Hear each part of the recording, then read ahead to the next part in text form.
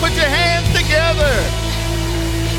It's so great to be here on today. Amen. Let me give all of you a big air hug. Haven't seen you in a while. We're grateful to be in the presence of God today. We want to welcome all of you who are joining us here and those who are joining us online. This is a great day to be alive. I want you to turn in your Bibles with me to the Gospel of Mark chapter 7, and I'm going to start reading at verse number 24. The Gospel of Mark chapter 7, starting at verse number 24. And the word of the Lord reads like this. He got up and departed from there to the region of Tyre. He entered a house and did not want anyone to know it, but he could not escape notice. Instead, immediately after hearing about him, a woman whose little daughter had an unclean spirit came and fell at his feet. The woman was a Gentile, a Syrophoenician by birth, and she was asking him to cast the demon out of her daughter. He said to her, "Let the children be fed first, because it isn't right to take the children's bread and throw it to the dogs." But she replied to him, "Lord, even the dogs under the table eat the children's crumbs."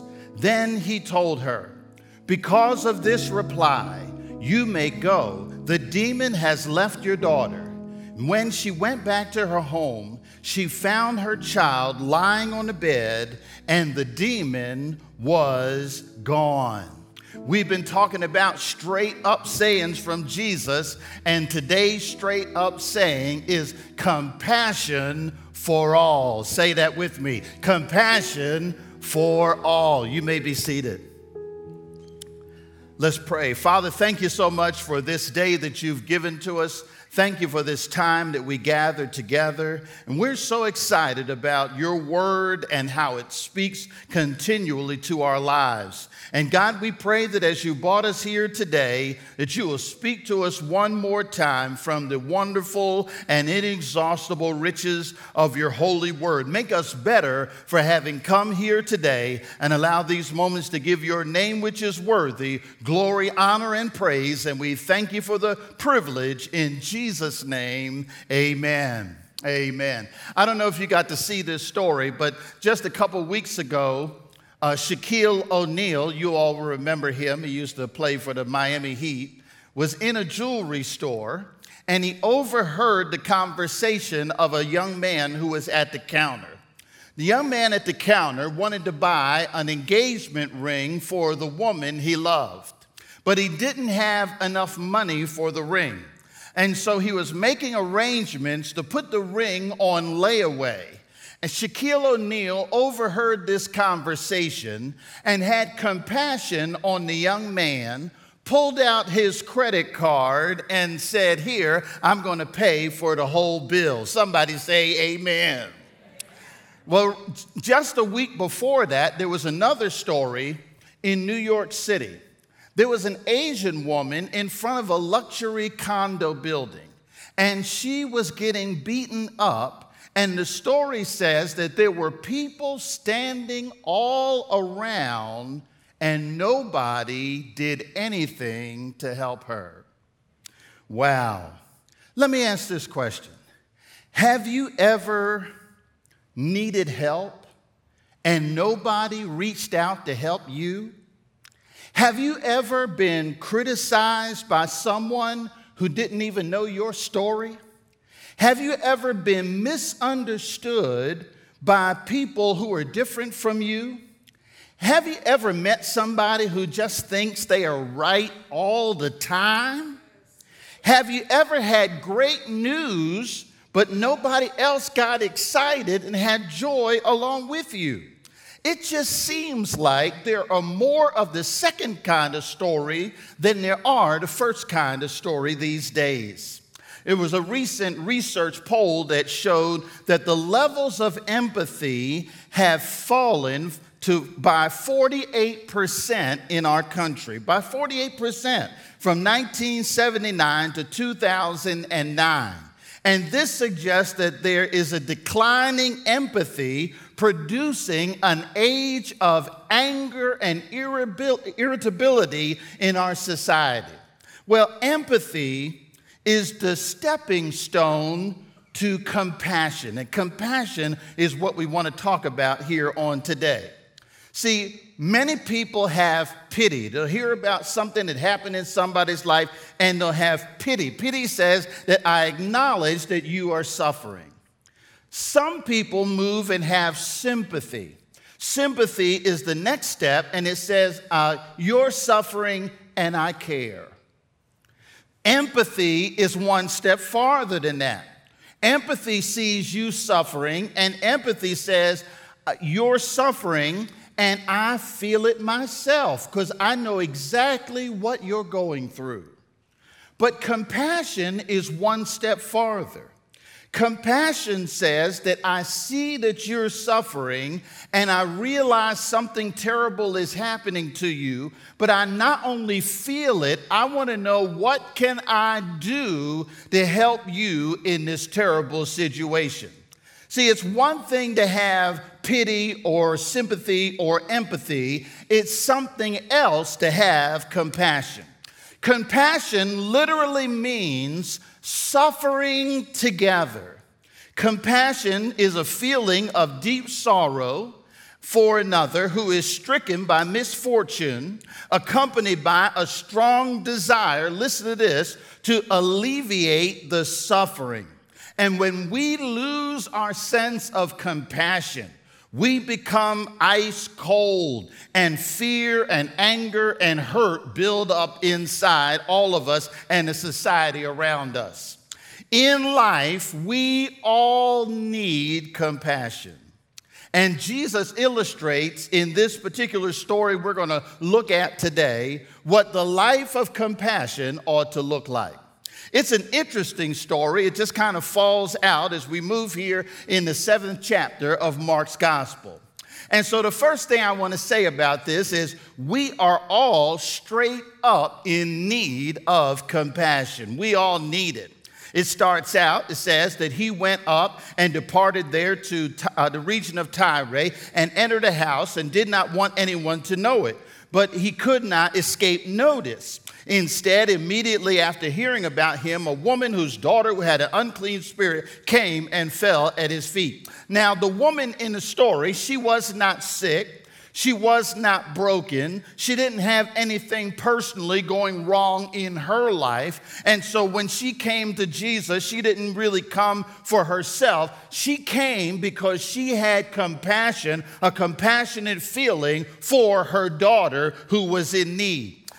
You parents ought to understand what I'm talking about. The old folks used to tell me when I first had children, they said that there would come a day when they will move off your knee and on to your heart. You get the idea? So when they're real little, you bounce them on your knee, you know where they are all the time and you can take care of them. But when they get older and they got ideas and plans of their own, they move on and then you worry about them and you want the best for them, but you can't always be there. I remember when my daughter was in college and when she would call me up every now and then, she would call me in the middle of the night. You know, when the phone rings in the middle of the night, there's got to be a problem somewhere. And whenever she would call, I would know something was wrong when I would hear this. Dad!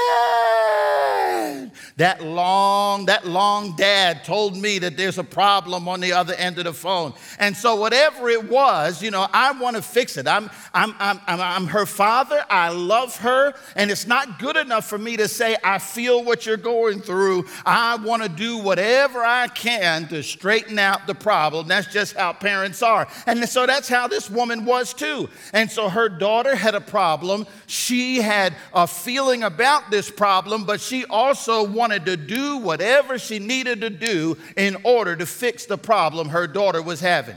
So when people are in need, this is what we find out. When people who are in need hear about Jesus, they bring their needs to him.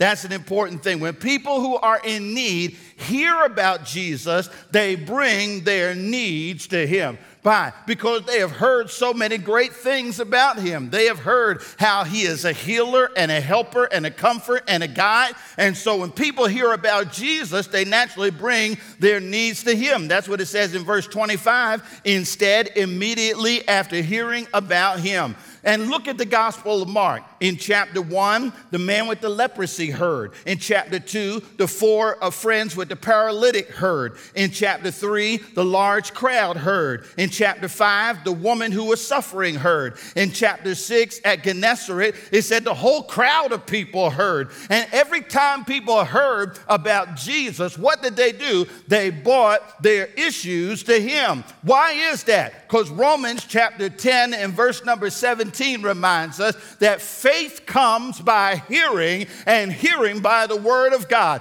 When people get the opportunity to hear about Jesus, to hear who he is, to hear what he said, to hear what he can do, to hear how he can change a life, people start coming to him. And that's a great thing. And so that's what we see happen in verse 25. She came, she heard, and what did she do? She fell at his feet. And so I just want to suggest to anybody who has a need in here today that there are two things right there you ought to do when you hear about Jesus and you want to bring your need to him. She did two things. She called and then she fall. And so call on Jesus in prayer and fall before him in worship. That's what she did here. She called on him and then she went to him and fell before him in worship and gave her heart and her needs to him. Now, Matthew tells this same story. And when Matthew tells the story, he tells it a little bit different.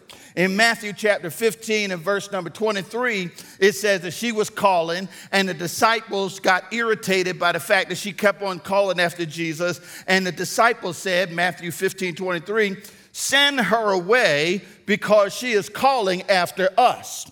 But she was not. You see what the disciples said? The disciples put themselves in there, and they thought that they were important enough for people to call on them. But the truth is, she was not calling on us. She was not calling on the disciples. She was calling on Jesus because she knew that Jesus had the authority and the power to be able to do something about her circumstance. And when people understand who Jesus is, they'll call on him. See, if we need finances, we don't call on somebody who's broke. If we need direction, we don't call on somebody who's lost. If we need joy, we don't call on somebody who's depressed. And if we need loving, we don't call on somebody that doesn't care. But aren't you glad that Jesus has all of those? He has the cattle on 1,000 hills. He is able to do exceedingly abundantly above all that we ever ask or think. He says, ask and it shall be given, seek and you will find, knock and the door shall be open unto you. Call on him. So the truth is we are all in need, huh? Give an air high five to somebody close to you and tell you are in need. Second, we are all straight up ineligible for compassion. Verse number 26. The woman was a Gentile, a Syrophoenician by birth, and she was asking him to cast the demon out of her daughter. This is the problem. We all have needs, but the truth is, if we were to tell the truth today, we're all ineligible. None of us deserve the tremendous grace that God offers us. She had at least six strikes against her. Just in this text, 6. See, she might have had more. But in this text, she had 6 strikes against her. Her gender, she was a woman. Back in those days, I'm not talking about now, but back in those days, that was a strike against you. Her religion, because she was a Gentile instead of a Jew. Her ethnicity was against her. She was a Syrophoenician. In fact, more specific, and that really just kind of determined the region where she was from, the Syro-Phoenician Peninsula. But she was also, Matthew says more specifically, she was a Canaanite. And so her ethnicity was against her. Her origin was against her. She was from the area of Tyre and Sidon. You take your own Bible study time and look those up. They were a wicked, immoral cities. So it would be like saying she was from the worst place in Miami. So you determine wherever that is. But wherever that is, that's where she was from. In fact, God had cursed in Matthew 11:21. He had cursed Tyre and Sidon. It was so bad there. She had a problem she couldn't fix. Her little daughter had an unclean spirit, and that meant that her posterity or her future was all messed up. And on top of all of that, she was just plain annoying. That's right there in the text. It's in the text. It says she was asking, and the fact that the construction was asking could be translated kept asking. So she didn't just ask one time, Jesus, help my daughter. The point is she kept on asking. She kept on asking and asking and asking and asking and asking. You know how that is. Some of y'all got somebody like that at home who just keeps on asking the same old question over and over and over again. She was just plain annoying. But she was annoying because she had a purpose. She was annoying because she had a need. She was annoying because she was desperate for help. She was annoying because she knew that the one she was calling on that day was able to do something about it. So she came, she cried, she called, because she needed compassion. So to her, Jesus now turns and makes a straight up statement that sounds outrageous to our 21st century ears. He says in verse 27, let the children be fed first, because it isn't right to take the children's bread and throw it to the dogs. Man, if Jesus had tweeted that out today, woo, think of the backlash he would have gotten. Cancel culture would have eaten him up, right? Because people now we don't really even want to try to understand one another.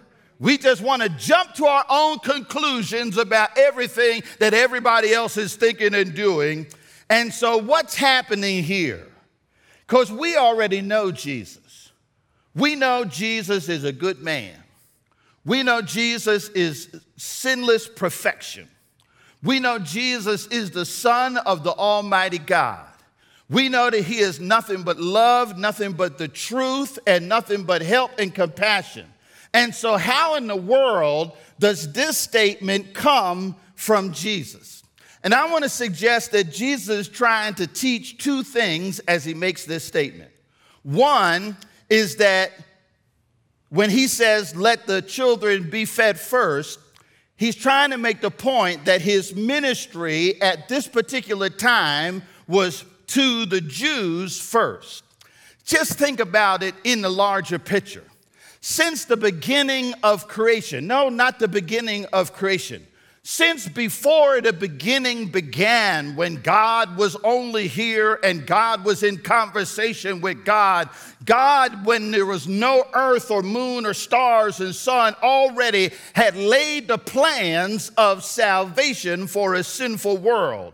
And so in God's eternal plan, God created the world, and then he called on Abraham to carve out a nation. Later on, he gave 10 consecrated commandments to Moses so that the nation would learn how to live before him. Through all of this, he was in the process of teaching us our need for him, because one day, down 42 generations, he would send his son, Jesus Christ, to be born of a virgin and laid in a manger. And the point is that first he had to demonstrate to us our need for salvation and our need to be a people of his own. And after that, the salvation once illustrated demonstrated in Israel could be then franchised to the entire world. We get to see this in the writings of Paul in Romans chapter 1 and verse 16. He says, "For I am not ashamed of the gospel, for it is the power of God to salvation for everyone who believes, first to the Jews, but also to the Greeks." You hear that? First to the Jews as an example, but also to the Greeks. And in John chapter 1, verse number 11, it says, "He," talking about Jesus, "came unto his own, and his own received him not." But verse 12 says, "But to as many as receive him, to them he gave the power to become the sons of God, even to them that believe on his name." And so Jesus came into the world in order to fulfill the prophecy and to show the fulfillment of his salvation through God's covenant nation Israel. But his intention was never to keep his salvation only for Israel. His intention was to share his salvation with the entire world. That's why John says, "God so loved the world that he gave his only begotten Son, that whoever believes in him would not perish but have everlasting life." Aren't you glad about that? That means it includes you and me and everybody else.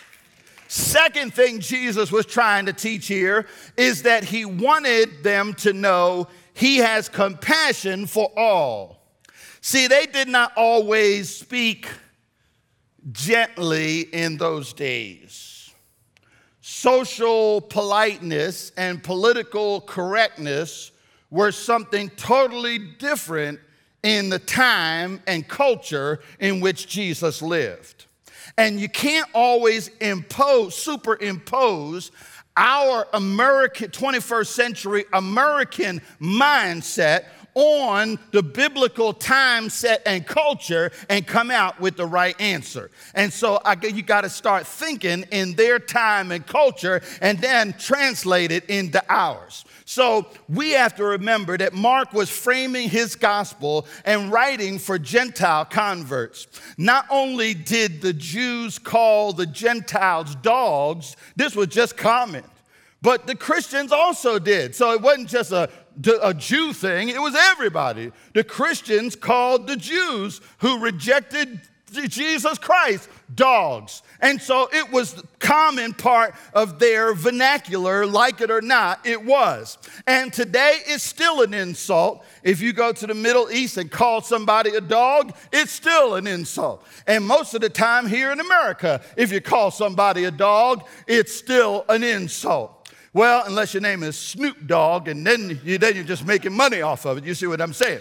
So the word, it's interesting here, the word Jesus used, though, for dog is not the word dog.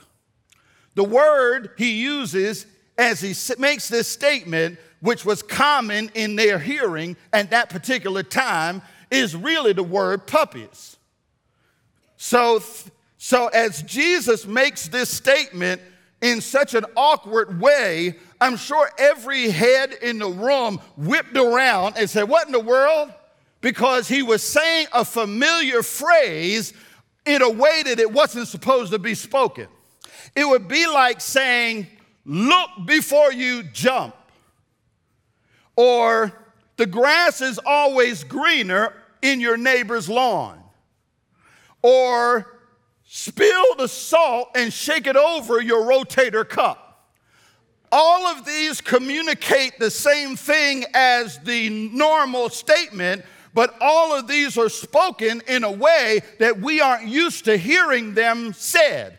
And if somebody said these familiar phrases in this unfamiliar way, what would we do? We would perk up and say, "Hold on, something's wrong with them because they don't know how we talk about this." And so in order to get their attention, Jesus uses a familiar phrase, but he uses it in another way in order to strike up a conversation, because Jesus is always trying to teach something. After all, not everybody loves dogs.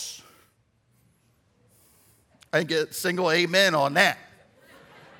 But not everybody loves dogs. But everybody loves a puppy. Who can resist the love of a little puppy? And so as Jesus turns this around, here Jesus communicating that even though he is partially borrowing this harsh phrase from the day, he is teaching something new, because he is not just the good. It is not just for the good people, but those who are low down, dirty, no good, shameful, broken dogs. He is not just the Savior for those who show up at the synagogue, but he is the Savior for those who are on the outs. He is not just the Savior for the rich, but he is the Savior for the poor. He is not just the Savior for the Jews, he is the Savior for the Gentiles, and he is going to have compassion for all. We all need his compassion in our lives. The third thing I see is that Jesus offers straight up incredible compassion. Look at verse number 28. It says, but she said to him, Lord, even the dogs under the table eat the children's crumbs. Even the dogs. So you can't mess with that. She now turns Jesus' statement around and reminds him that even the dogs get to eat the crumbs. Compassion for all, his compassion for those who are counted out. Look at it. She doesn't get mad. Her need was too great for that. She recognized that there was a spiritual loophole that she could still get some compassion through. The Old Testament, remember, required that those who owned and harvested the crops in the field always had to leave some for the poor so that they could come and glean the fields later on so that the poor could always have enough to eat. She was recognizing that even in the Old Testament law, it was never right, never fair for the rich to take everything. The rich always had to leave some in the field so that the poor could always eat what was left over in the field. She knew as a Gentile this rule applied to her. And so she says, even the dogs get to eat the crumbs from under the table. And so all I want to say is thank God for the crumbs. Come on. Thank God for the crumbs. So some of y'all, you don't understand crumbs, and you get rid of crumbs, and you think crumbs are a nuisance, and you don't like crumbs. But I grew up where we valued crumbs. My mother could take the crumbs of the bread, and she would make a stuffing out of it that would fill us up. She would take the end pieces and make bread pudding. She would take the stale pieces of bread and let them get even harder and cut them up and make them into croutons. She would take the flour, and with just a little bit of flour and a little bit of oil, she would make some biscuits and some white gravy. How many of y'all know what white gravy is? If you don't know what white gravy is, you haven't been poor in your life. And she would take the crust of the bread, and the crust would become a thickening agent for stews and sauces. You see, there's always a blessing in the crumbs. Don't you ever give up on the crumbs. There's a blessing in the crumbs. And I can say, just off of my crumbs testimony, like David said, once I was young, now I am old, and one thing I've never seen is the righteous forsaken, nor his seed beg for bread. If we can just get the crumbs of God, if we can just get the dewdrops of God, that ought to be enough. Remember one time Moses wanted to see God's face, and God told Moses, you couldn't stand to see my face. And so God said, I'm just going to give you the crumbs of my presence. I'm just going to let you see the backside. And when he just saw the backside of God, it said Moses' face began to shine with the glory of God. Just the crumbs of God is more than enough. And so there's compassion for every person who will surrender. Jesus told her, because you said this, she said, you go home because your child is healed. And when she went back home, she found it just like Jesus said, her child was healed. Here, God speaking in Exodus 33 and 19, he says, I will cause my goodness to pass pass in front of you, and I will proclaim the name of the Lord before you. I will be gracious to whoever I want to be gracious, and I will have compassion to whomever I want to have compassion. And so he is reminding us in this text that God wants to have compassion on every single person on this planet. It doesn't matter who they are, doesn't matter where they've been, doesn't matter what kind of mess they've been into, doesn't kind of matter what trouble they are, doesn't matter what color they are, doesn't matter what school they went to or didn't go to, doesn't matter where they live. God wants compassion for every single person. Let me see if I can show you this in a larger context. That this passage is in the middle of 5 stories where Jesus is talking about food. In chapter 6, he feeds the 5,000 and collects the crumbs. In the beginning of chapter 7, there's a discussion over whether or not crumbs could defile a person. In chapter 8, he feeds 4,000, and what does he do? Collects the crumbs. And in chapter 8, later in chapter 8, he said, you better watch out what crumbs you eat. Make sure you don't eat the crumbs of the Pharisees. Why is that? Because we think that it takes a lot in order to make a lot. But you got to remember that God only needs a little to make a lot. And God can work with a crumb to fill up everything you need. It takes only a little. And so that's why he says all the little dogs only need little crumbs. The centurion said, I only need a little word. The woman with the issue of blood said, God, it just takes a little touch. The widow who is at the grave said, I just want to give a little offering. The 10 virgins just needed a little oil. Elijah just asked for a little cake. David just used a little stone. The world just needs a little love. Today just needs a little peace. Our lives just need a little joy. And tomorrow just needs a little bit of hope. And the truth is, you all need to receive the compassion of Christ, and you can have the compassion of Christ with just a little bit of faith. Just a little bit of faith. Trusting him makes everything all right. We keep looking for big stuff to happen. We keep looking for big signs and big words and big experiences. But the truth is, God works in little things and little ways. And even right now, if you felt like this woman, desperate and in need, all you need to have a relationship with the one who has compassion for all is just a little bit of faith. He says, whoever calls on the name of the Lord shall be saved. And I wonder today if there's anybody listening to my voice today who feels desperate and in trouble like this woman. And maybe you have been looked over and passed by and hurt by others. And you wonder if there is somebody who would show compassion on you. Not just feel sorry, but step in to help. And that's exactly what God does for us.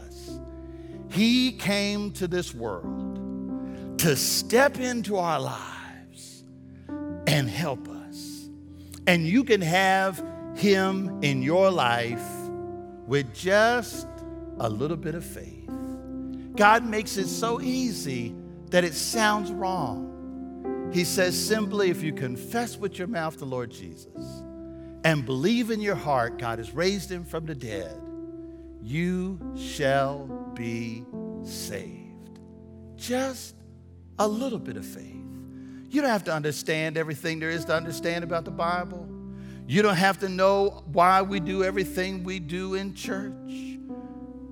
All you got to have is a little bit of faith. And if you've never accepted Jesus Christ in your heart before, and you're not even 100% sure what that means, if you would just today pray with me to receive him in your heart, you will be saved. And God will step into your life with compassion, not just to feel bad with you, but to help you. And I wonder if there's somebody who needs Jesus in their heart and life today. I want you to bow and pray with me right now. And if you sense the Spirit of God speaking to your heart today, if you recognize that I really do need Jesus in my heart, I've been struggling with all these things. I've been feeling like I've been rejected and pushed aside. I feel like nobody cares. I want you to know today God cares, and all you've got to do is call on Him. If you've never asked Jesus Christ to come into your life before, whether you're in the sanctuary or in your home, I want to ask you just to raise your hand as a simple act of faith right now. Raise your hand right where you are and say, God, I am in need. And by this simple act of faith, I want you to come into my heart, and I want you to be my God. And I want you to show that love and compassion for me, and help me, God, to be the kind of person I ought to be. And if you prayed that today, the Bible says that God did it for you today. Today. And we're so glad that God does that. And we're so glad for each one of us who have already embraced Him as Savior and the Lord. And friend, if you made that decision for Jesus Christ today, would you just take a moment and text to CF Miami these numbers, 313131. Real easy. You can't forget it. CF Miami, text 313131. Thank you, my friend. We're so grateful for each one of you all, and I'm grateful for each one of you. I know that God has been showing His compassionate love on Miami through the Christ Fellowship congregation, and that's why I love God and I love you, Christ Fellowship